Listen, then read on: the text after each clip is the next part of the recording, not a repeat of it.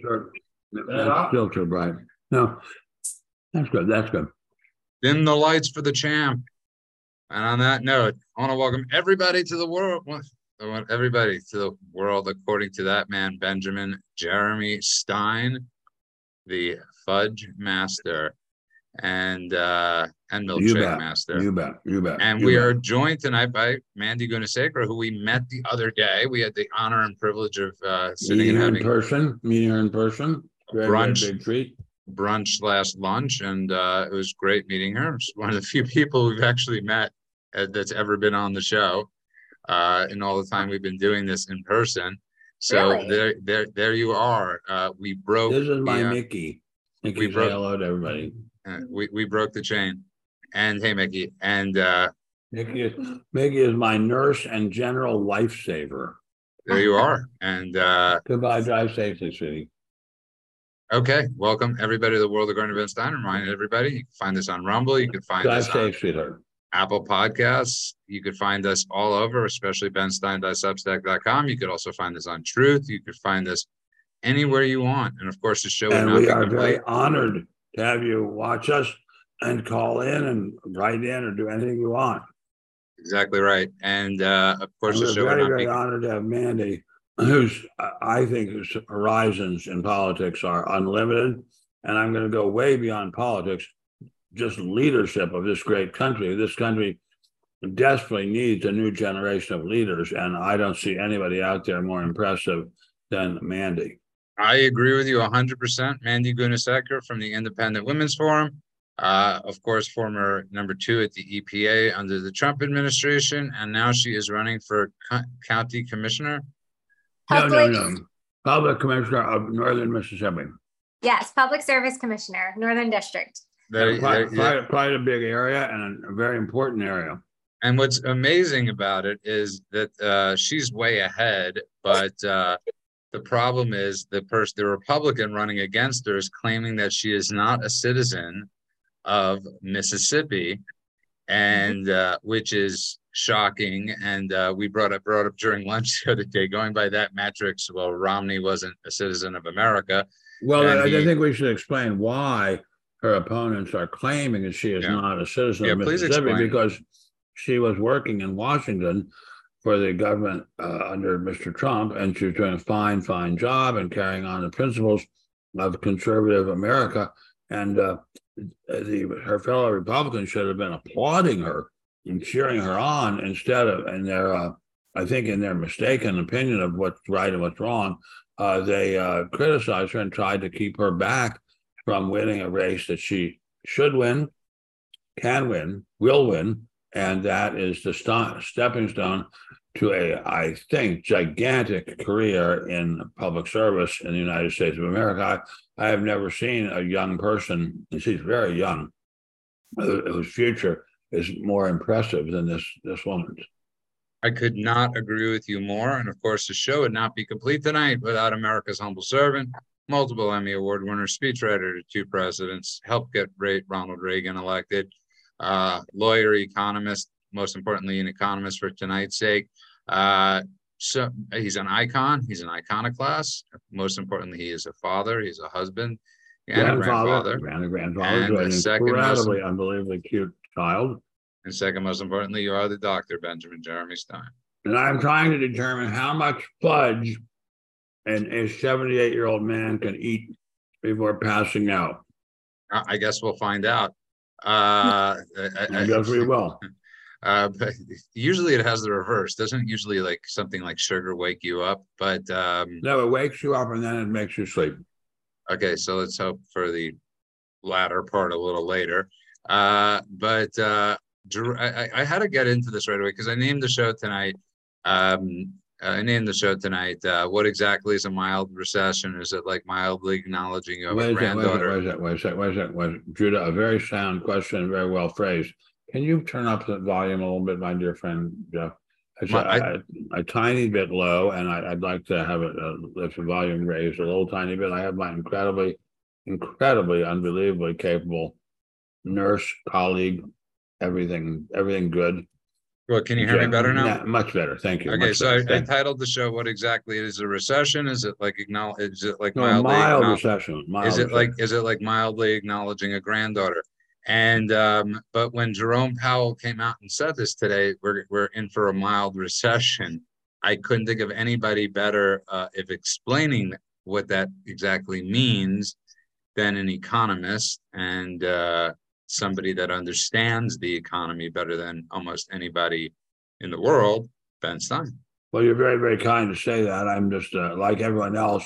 I'm just a hacker at this because economics, as Karl Marx said, is a bourgeois pseudoscience, and there's a great deal more to be learned than we have learned. And but I think what Mr. Powell meant, Chairman Powell, was that they expected there to be a contraction in the growth of the U.S. economy, but not a large contraction. It has to be a contraction lasting at least 2 quarters for it, by the standards of what used to be called the National Bureau of Economic Research, to be a recession. And I think we may or may not be in for that. There's also such a thing as a growth recession, which is when you have the economy is growing, but not as fast as it had been.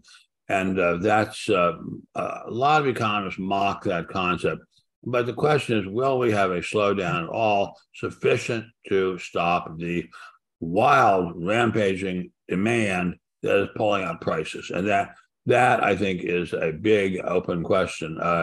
We still are at the stage where the government and other government-like entities are pumping out money at such a fast rate that it can only be absorbed by prices rising. Will that continue for very long? We don't know. The economy is extremely hard to predict, extremely hard to predict. But there has already been some slowing, and there's no such thing as a recession that the government wants to happen that doesn't happen. The government is dealing the cards, and sometimes it deals from the bottom of the deck. And but I like that. Yes, thank you. That we are clearly seeing some kind of slowdown. I don't know how it is in northern Mississippi, but we are seeing interesting signs of a recession here, but also signs of incredibly wild growth. So I don't know how would that be in northern Mississippi, Mandy? Well, it's interesting because actually this morning I went to this event by this foundation called the Create Foundation, and they give a State of the Region report. And a lot of this is grassroots community investment, scholarship, connecting schools to the community and bringing people together. So there's actually a fair amount of philanthropy that's still going on in these areas, which I think is a sign of how well an area is dealing with a mild recession and the economic impacts on some level. But I will say, outside of that circle of people, I've heard from other folks, maybe different group, they're starting to struggle to pay bills. I saw some stats the other day where car repossessions are at an all-time high. And so the effects of inflation and high prices and an inability to pay bills, whether it's a mortgage, whether it's rent, or whether it is your car, that is starting to hit the economy writ large. But I was looking at some of the statistics in Mississippi, which is a largely poor rural state. We have a lot of pockets of that. That's not all of it, but pockets of that. And this type of effect is especially prevalent. So it kind of depends on where you are. There are people investing in programs to try to help what we know will only get worse in the relatively short period because of what you just explained, Ben, is happening and coming down the pike. People investing in programs to try and help fellow Mississippians get through it, who are just now starting to feel the effects as credit dries up and their savings, which were largely the federal money that they had received during COVID, is mostly gone. And so we're coming for a pretty big disaster. But I will say Mississippi as a state has a fairly large rainy day fund. And then you still have philanthropic people investing dollars, planning for and preparing for hardship that is starting to manifest itself. And yet, for the country as a whole, there is still very, very, very great labor shortage. And that is not usually a sign of a recession. I mean, we have a labor shortage hardly ever seen in peacetime. We have it in wartime. We had very badly in World War II. There was an acute shortage of labor. There is some shortage of labor even in booming Los Angeles, but whether there's enough shortage of labor to say that the economy is not growing at all anymore, that I question. I will say I'm 78. I'm really old, and I've seen recessions come and recessions go. And I've never seen a recession quite like this, where the unemployment numbers are still extremely enthusiastic in terms of growth as compared with the employment numbers. I mean, we are seeing an astonishing shortage of labor of all kinds: agricultural labor, manufacturing labor, clerical labor, retail sales labor, and the whole map of America economically is changing, in the sense that a gigantic source of jobs used to be retail sales, as people who sat or stood behind the cash register checking you out as you bought your whatever you're buying. And now that's largely gone as the internet soaks up that kind of job. So we're seeing a kind of revolution in how the economy works. At the same time, we are seeing a genuine drying up of credit. And yet, yes, you're entirely right, Mandy. There is a shortage of labor in terms of people who, a shortage of money in terms of people who want to buy houses. But at the high end, there's a tremendous shortage of properties. I mean, in the neighborhood that I live in, I probably won't be able to afford to live in it much longer. There are incredibly expensive houses and waiting lists of lines, people to buy them, to buy houses that start at $10 million. And so we're not seeing really what I would say is a serious, slowdown, at least at the high end. And I think I don't think at any end we're seeing a serious slowdown. But as I say, don't bet against the Federal Reserve. The Federal Reserve can really make life miserable for most Americans. And I think to some extent they are trying to do that. We could try an experiment, which is to try to see if we could slow down the economy without throwing millions of people out of work. And we've tried to do that. And the only person who succeeded at all at that was Paul Volcker, a long time ago, a terribly capable man. And can we do it this time? We might be able to. I think the head of the Federal Reserve at this point is also a capable man and also a compassionate man. And I don't think he wants to see people suffer. I think he'll go to some trouble to make sure that people don't suffer too much. Yeah, I think Powell is the exception to this regime rule. But I wanted to ask you a question and get Mandy in. So you said with credit drying up, would that include to big companies too, that they're going to have a harder time getting credit? And there's a reason I'm asking, because in 2008 and 2009, companies weren't getting credit.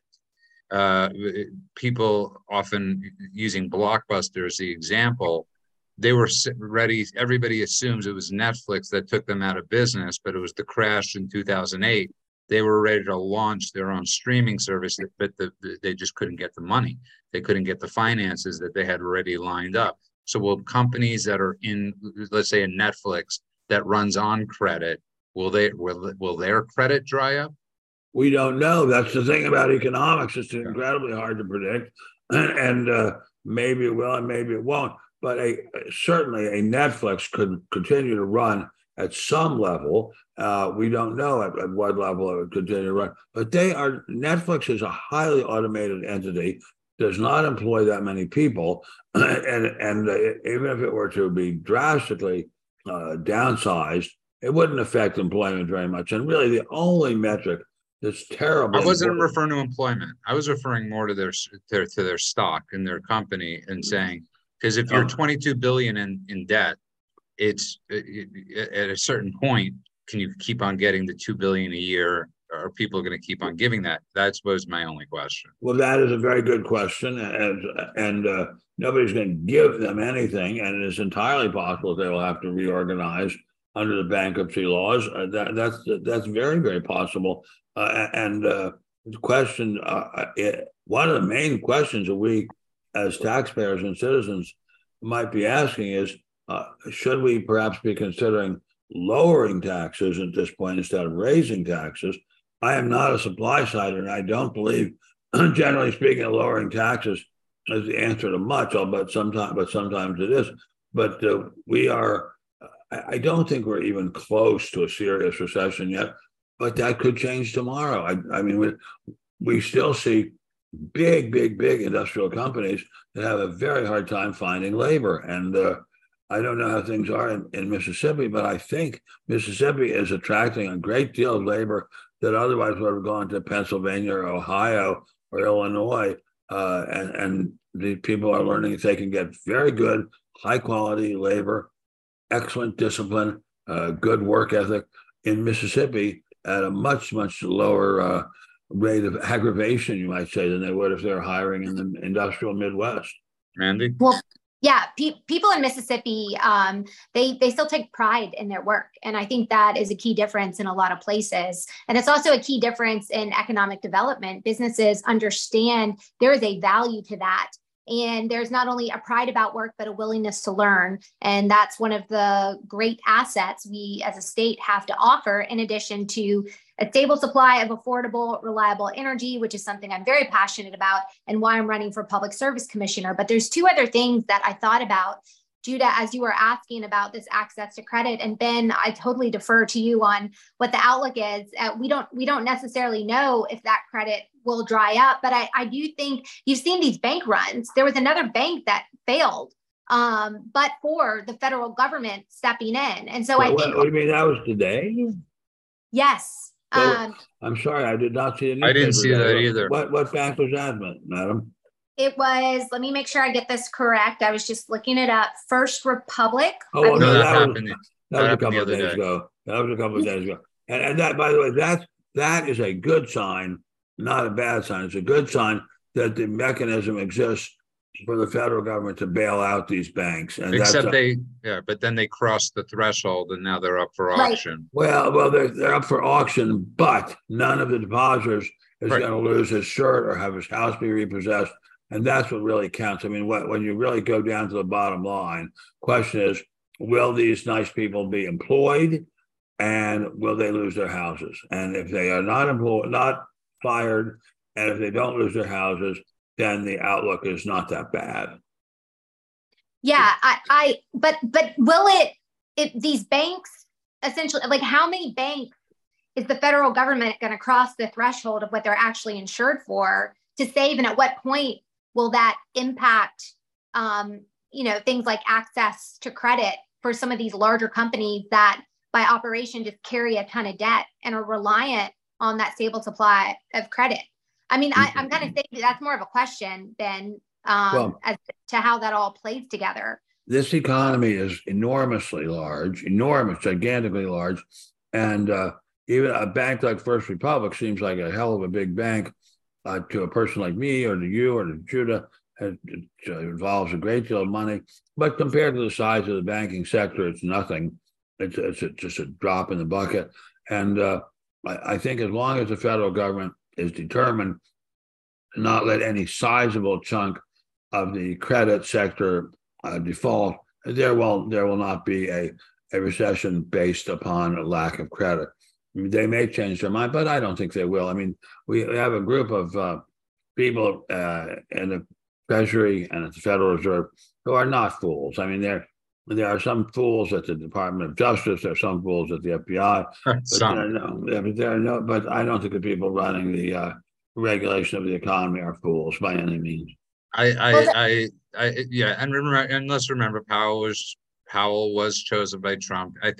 He looks like a decent man, like you said. I think he's considered an intelligent and compassionate man. I don't look at him. Not that I know anything how to look at him. But if you just tuned in, you are listening to The World According to That Man, Benjamin Jeremy Stein, and we are joined by the great Mandy Gunasekara, where everybody should follow and everybody should donate, if you can, to her campaign.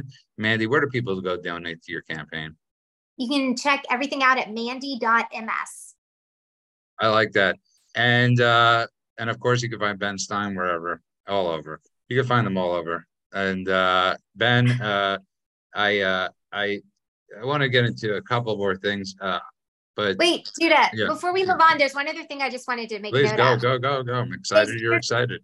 There's one other complicating factor to who's going to make it out alive or not from a business perspective. And this is ESG, environmental, social, and governance investing, which truly is another layer of bureaucracy that's being applied to who is going to have access to credit. So not only is this larger picture and the impact of a mild recession, but you have the leftist administration that has pressured banks to apply this metric that measures the wokeness or how much a business or an idea aligns with what the left thinks should be invested in. And they define who gets access to credit based upon that. And the companies that are finding it increasingly difficult to get access to credit outside of the economic turmoil everyone's dealing with are your fossil fuel companies, your traditional oil and gas, gun manufacturers, any kind of company that is perceived as bad from the woke left. And so that's just one more thing I wanted to bring up. That's a complicating factor to an already complex and somewhat unstable outlook with regard to the broader economy. And a very brilliant point it is, because it is, I would say, almost criminal that companies would be allowed to fail and their workers lose their jobs because a group of what should I say, pointy-headed intellectuals at MIT or Cornell or somewhere like that say that this is a company that should be punished for making things that the American people want. So yes, indeed, the idea of making people suffer because they are manufacturing things, making things that we've always made, always manufactured, always need, and we're going to punish people for continuing to do that. That's a terrible idea. I don't understand where it comes from, except the pea brain of people in Washington and I guess in Boston and New York and Ithaca and other places. It does not make any sense to say to Americans, you're going to lose your job because a group of so-called self-styled intellectuals think that you're harming the environment. And when it's not at all clear that the harm that they do, if it's measurable at all, is measurable to an extent that can actually harm anyone.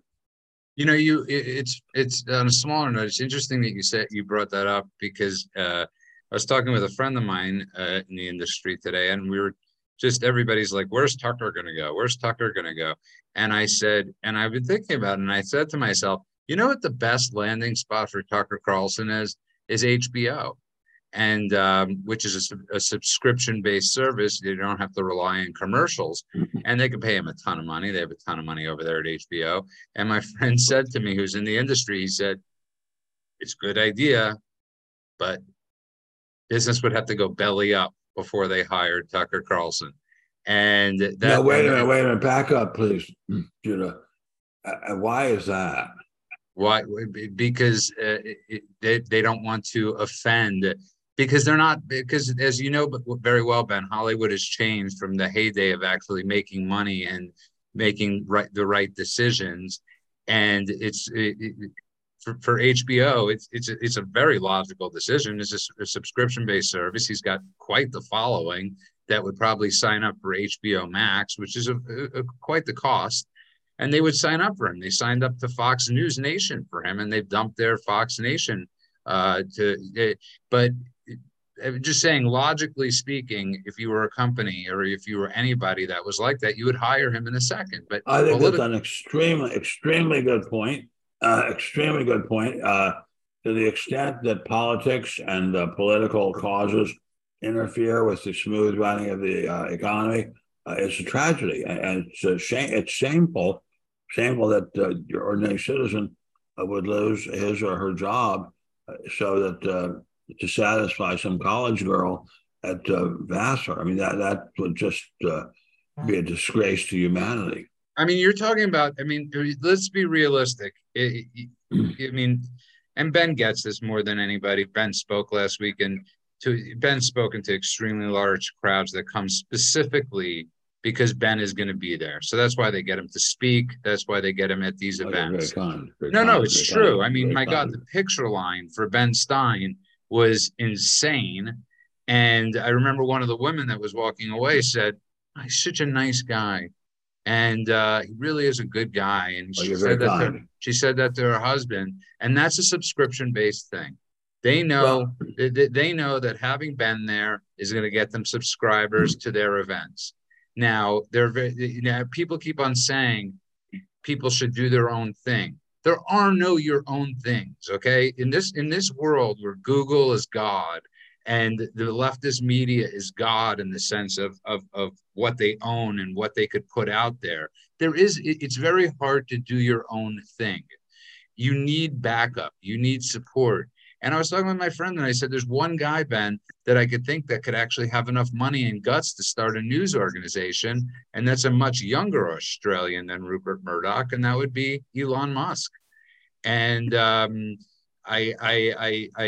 sure the regulators would probably, as Mandy's point with the ESG, would say, no, Elon, you can't start a news organization. Or they would threaten to take away his government subsidies from SpaceX and his other companies. And so that was just a thought. Well, if that's true, and it's an excellent thought, an excellent question. If that's true, then we are way down the slide already into socialism. South African, I'm sorry, guys. South African, my bad. Into socialism, and a very unwholesome kind of socialism at that, because there's no end to the number of categories that the bureaucrats can think up, which are worthy of having credit denied to them. No, it's a very frightening thing, and I'm glad Mandy brought up the ESG point. So, Mandy, thank you for continuing on with that conversation. It was really an excellent point you brought up. Ben, I just had to bring this up because it's really been bothering me. We discussed this the other night. I want to get into the to a couple things because Ted Cruz actually said something remarkable the other day on Sunday. But this Biden thing, they're spending millions. Is it a Sunday? Wait a second. No, on Sunday he was on Maria. Last Sunday he was on Maria Bartiromo. But they're spending millions of dollars upon millions of dollars to get these suburban women, scaring them. I don't even know what they're scaring them with. And I can't for the life of me understand why Republicans aren't spending as much money as humanly possible, putting out commercials that we have a president of the United States that will not acknowledge that he has a granddaughter. I can't understand how that is not a lead story among Republicans. It is disgusting. It is absolutely vile. It shouldn't go, but I mean, everything Biden has done pretty much has been in his life has been vile. But I can't for the life of me understand why Republicans don't do it. Go for the gut punch, go for the jugular, and say this to the suburban women. Well, the suburban women, it turns out. We don't know exactly what's going on in their minds and in their thoughts, because you would think that they would be cheering on whoever wants to protect the lives of children. But that does not seem to be true if they're suburban Democratic women. And why that is, I don't know. But my wifey, who's I guess we're not suburban, we're urban.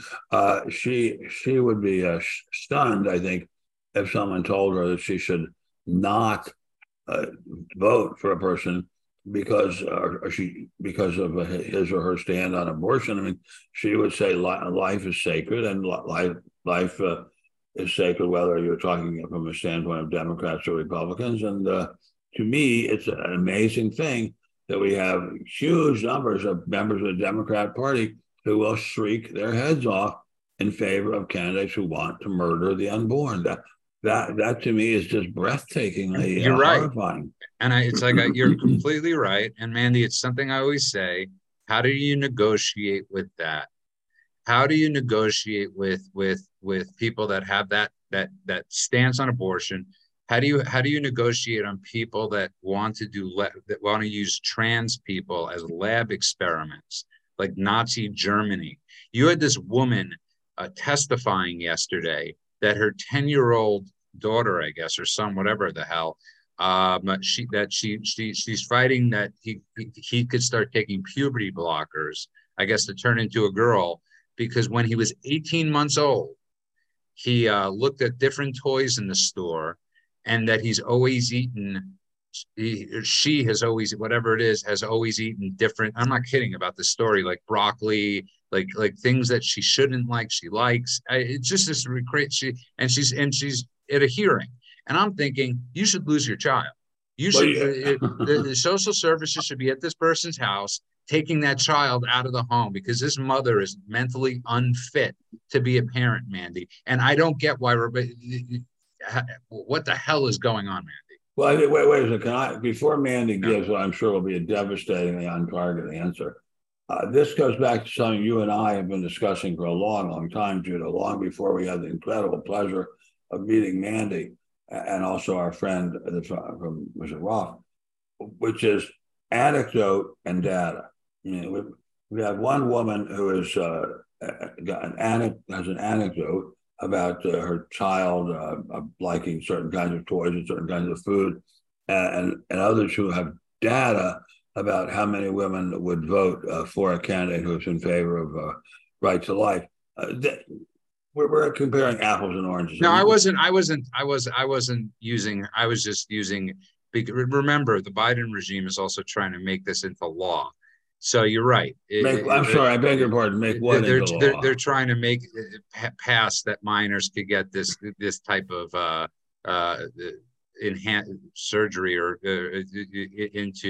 into practice. Gender affirming care is gender affirming care. They're trying to pass this into law. So this isn't a tiny little subject. Yes, abortion. I'm not comparing apples and oranges, but this is just the people. My point was that you're trying to have a discussion with, Mandy. Yeah, and I think I had so many thoughts as you were talking. I'm struggling of like which one to actually start with, but I think this is parents who buy into this. A lot of kids that are questioning who they are and their gender, it's a reflection of the parents buying into this leftist approach and then projecting that onto their kids, number one. And number two, there are children that truly need help.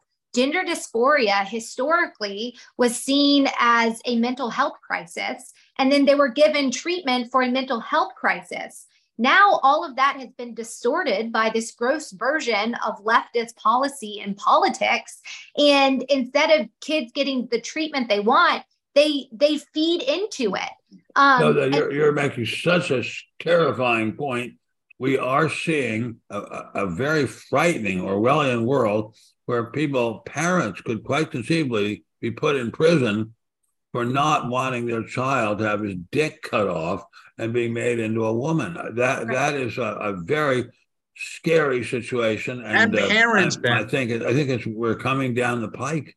And Ben, to turn that around, Mandy, what Ben just said, and the parents that want this for their children not being reported to social services. If you spank your child, they could report you to social services. If you literally hit your kid and somebody sees and you spank the kid's butt, social services could be called, Mandy. But if you want to cut your kid's pecker off, no social services are called. You're celebrated, Mandy. There's this crazy distortion of it's not even left versus right, it's right versus wrong. And it is that? Sane versus insane, or sane versus insane. And at the end of the day, there is going to be a generation of kids that have been mutilated under this experiment, that have received life-altering to the negative surgeries, and they're going to have to deal with it. And this is going to manifest itself as a mental health crisis. They're just pretending like it's not, doing these life-changing surgeries to very young children.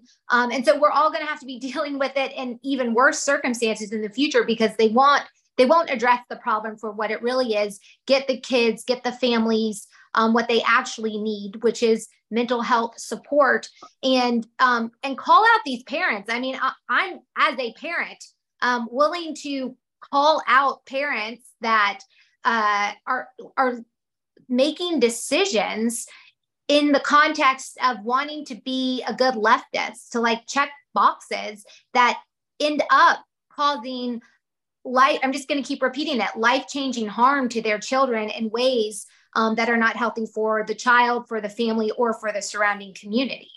What a horrifying state of affairs we find ourselves in this great America. And how did we ever get here? I mean, it seems to me a few years ago, or certainly 4 or 5 years ago, no one was talking about this. No one was concerned about it. The number of people, children who want to have their sex changed was nil. Where did this suddenly come blowing up from? I mean, it's like some kind of horror movie where dead people started coming out of the ground and controlling what's going on in the world around us. It's a terribly frightening situation that the ground is shifting below our feet. And is this happening all over the world? I mean, I keep thinking. Yeah, it is. It's happening in Canada. God. It's happening in England. But I think we were the ones that led this scary ship. But I think so much of it has to do, Ben, with hatred of Trump and hatred of God, and hatred of. We have lost God in this country. We've discussed many times. We've lost spirituality, and when you're sitting there all alone without a higher power of some sort, other than that higher power being climate change and ESGs and all these different things, you are left on an island alone and you go with the flow of popularity. That is what rules the day. It's what's popular. That's where your moral compass heads that day. And it's a frightening thing that in 6 years, this is where we've gone. Well, where did that come from? Where the hell did that come from? I mean, I'm sitting here in my den in my house in Rancho Mirage. I just came from dinner. Just on the way down here, my wonderful driver and I stopped at a gas station. I didn't see anybody talking or see anybody talking about it, hear anybody talking about it. When I get home tonight, I'm going to make dinner for my big wifey, the world's best person. We're not going to be talking about it. We're going to watch Dr. Strangelove for the 50th time this week. I don't. Where did it come from? You're bringing up a great point, Ben. And I was at the dog park today, talking to probably the only person, Mandy, at the dog park, this guy named Dennis, that I could speak to about this stuff. And I said to him, 99.9999999% of the population agrees with all of us on this. I don't think there's any doubt in my mind that almost all the world is looking at this world, at these people that are on Twitter and this mob of what's going on, and saying you're out of your minds, but they're silent and they're scared to death that if they raise their voices, they're going to be called again transphobic, homophobic, and all those things, and lose work and all of those things. But if the 99.9 just stood up, Mandy, and said, "You've gone effing crazy," there might be change. Because I think we all agree on this, Mandy. And yesterday, Paul Stanley from KISS, I know, came out against it, and I know he's older, and Dee Snider came out today against it too. And it's going to take a bunch of people. And look what happened to Bud Light. They've lost their place as the number one light beer in America. They're hemorrhaging. They're losing tons of business, Mandy, and maybe this is what it'll take for people to just scream. This isn't a Republican or Democrat, Mandy, thing. This is a people thing. Abortion, trans. This isn't a Republican. This has never been R&D, Mandy. This is about humanity. The future of humanity. And what the left is doing is they're making it easy to kill babies in the womb and to mutilate children so that they can never have children when they ultimately get older. It's a very Malthusian approach to public policy, and it is. And I think, Judah, you hit the nail on the head when you said it's a lost sight of God, it's a lost role of religion in the community, and it's secularism. And the religion of secularism, it comes in the form of climate change extremists. It comes in the form of these transgender movements. It's something so extreme, but at the end of the day, it's all centered on the self, the individual, and not adhering to something that is necessary for natural law and order, and that's adherence to a God where there is right and wrong. There is black and white. Not everything is like, well, okay, let's just go along to get along. You have to have these rules, and you've got to have that for purposes of maintaining safety, order, and obviously the continuation of humanity. Because if you do away with sex, male and female, and you make it harder for people to actually have children, then that truly is a population crisis, but in the alternative way that the media tries to talk about population as being a problem. There's going to be too few as opposed to too many that they always like to try and scare people about.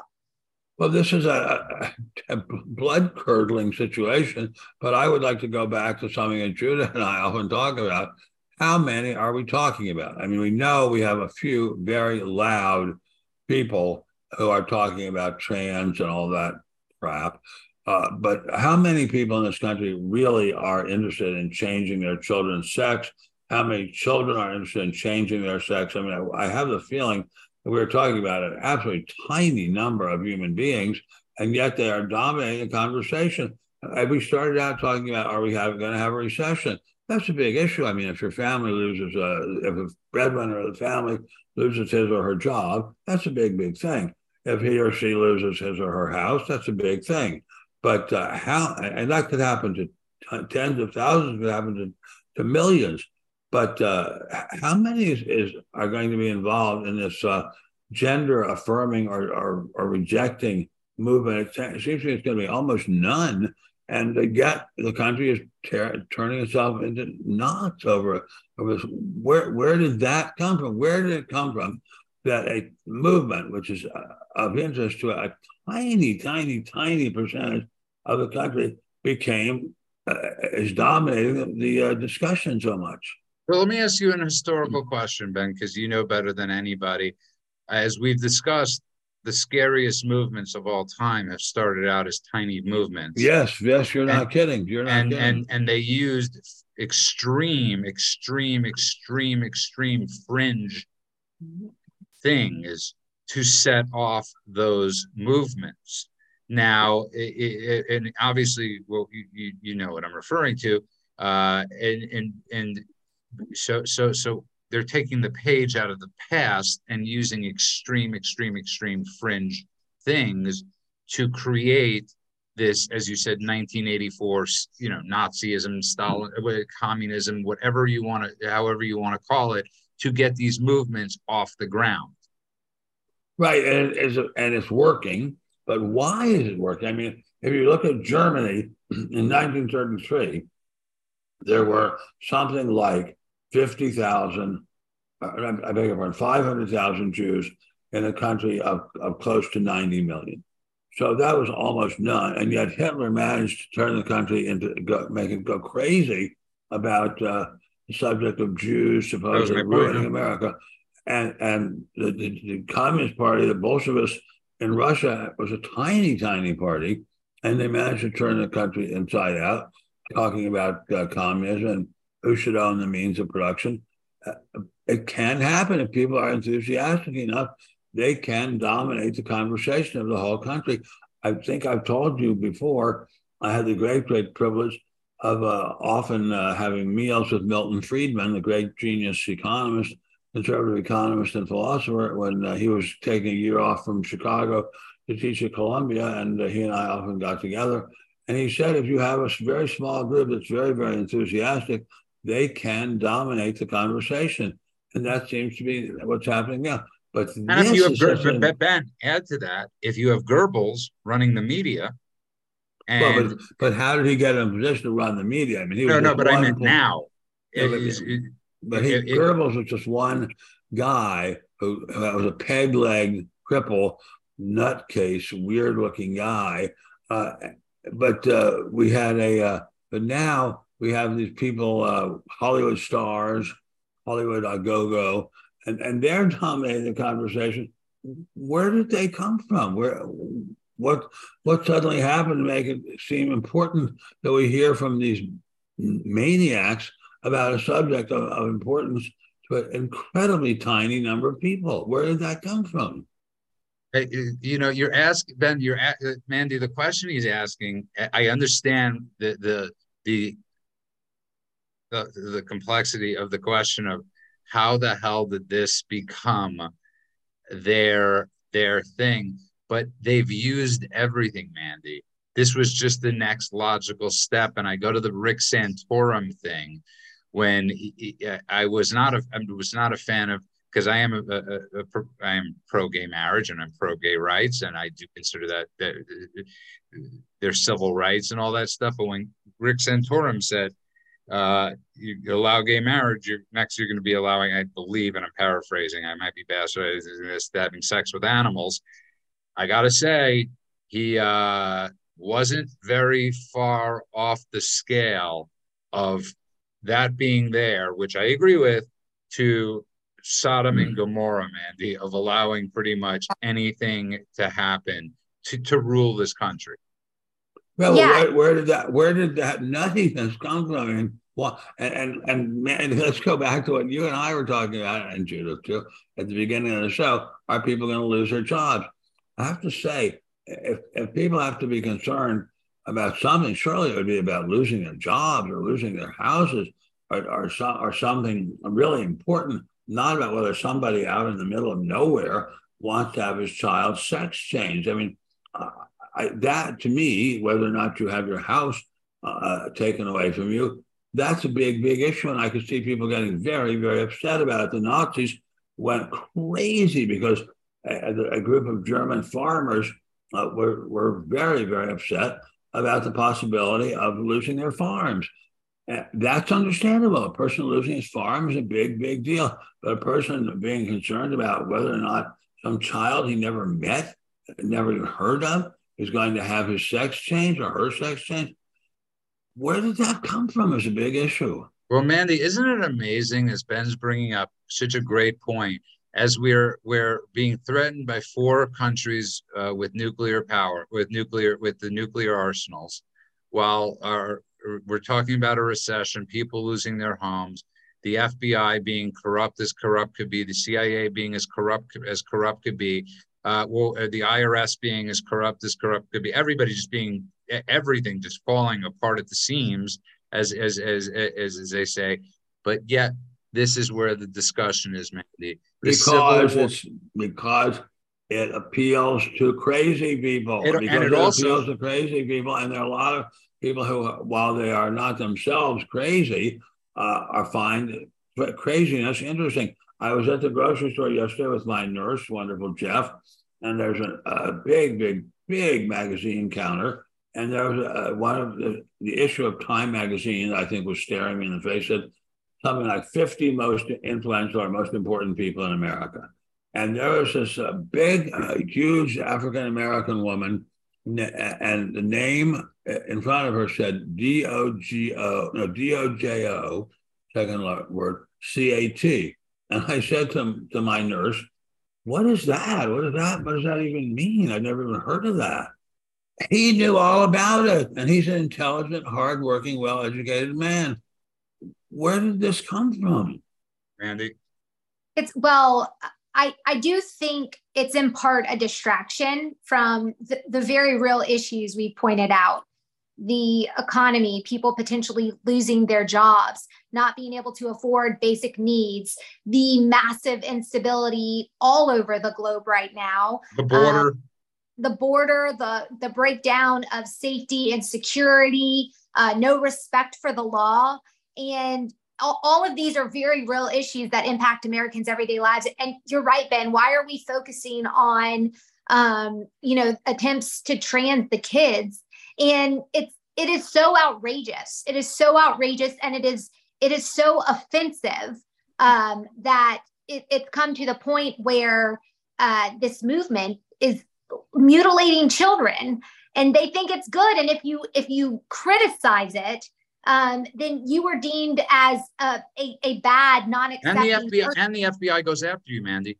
And the FBI goes after you. And in the process of doing all that, they try to quash dissent and undermine the role of freedom of speech in the whole country. So there's a lot of major issues going on. I do think one of the reasons the transing the kids issue is making the headlines is, yes, it's extreme, but also you have efforts to change national policy. So if you or I misgender someone, we could be fined or go to jail.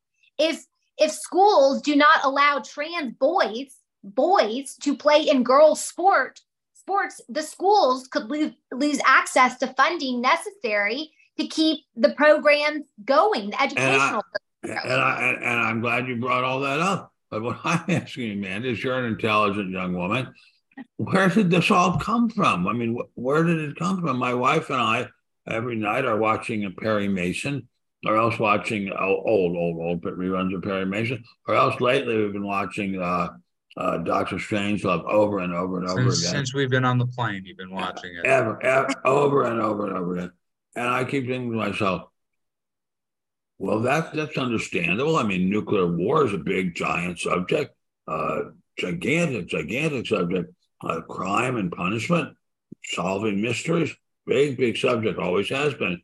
But the subject of whether or not to castrate your child, when did that become a legitimate, intelligent subject? Hey, you know what, Ben? You're asking the question that I believe that no one has the answer. That there is no answer for. But you can't negotiate, as I always say. It's like negotiating with the Taliban. What do you offer them? Another cave? What are you going to say to them? I'll give you 50 more virgins after you commit this murder. You can't. How many?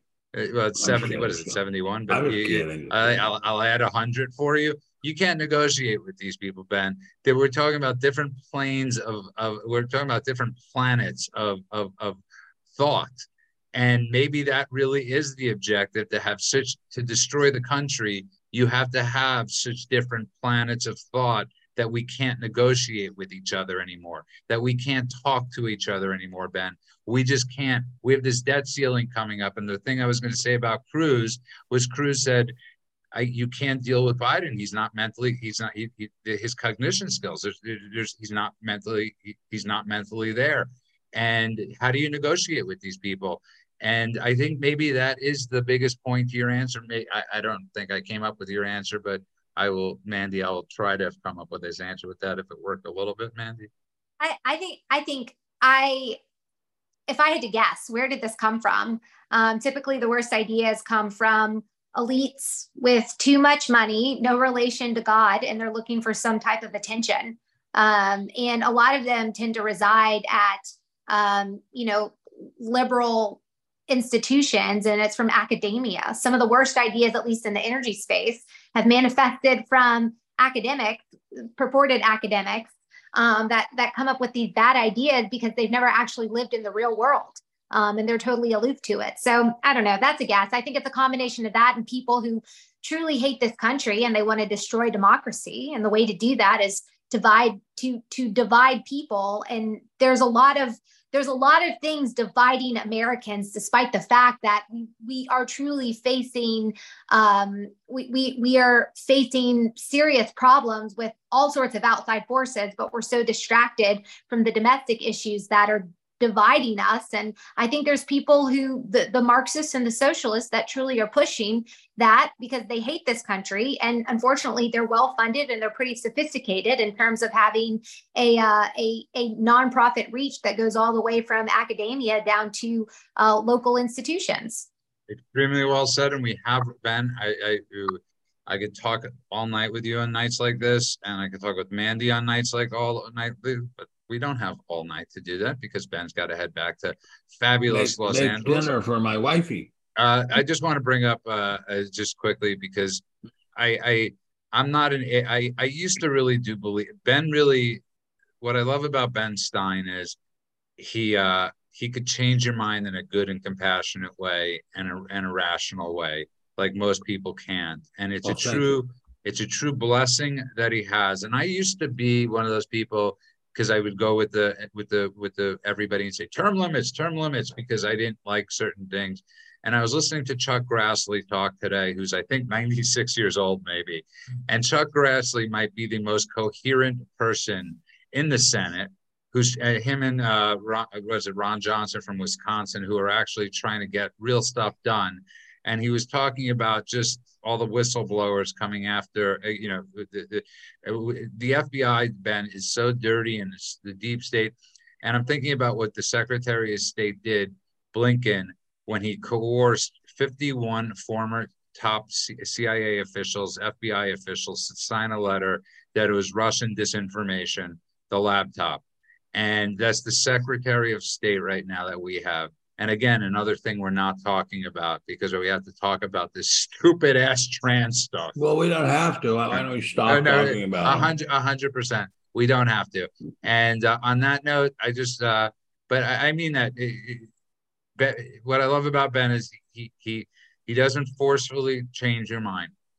He does it with love and compassion and decency, and he lays out, and you might not always agree. But that's the point. As he always says, debate is the essence of America. I want to thank the Rumblers, the Ranters, the Truthers. And to answer one of your questions, Tenacious Republican, Ben was not deep throat. I know that got reported by I know that got reported by Time Magazine. I was one of 5 possibilities. One of 5 possibilities. But so to answer your question, no, there was no deep throat, just so everybody understands that, because none of it really ever happened. And there was no secret meetings in parking garages, to quote the former, who was it? The former editor that came out and said that?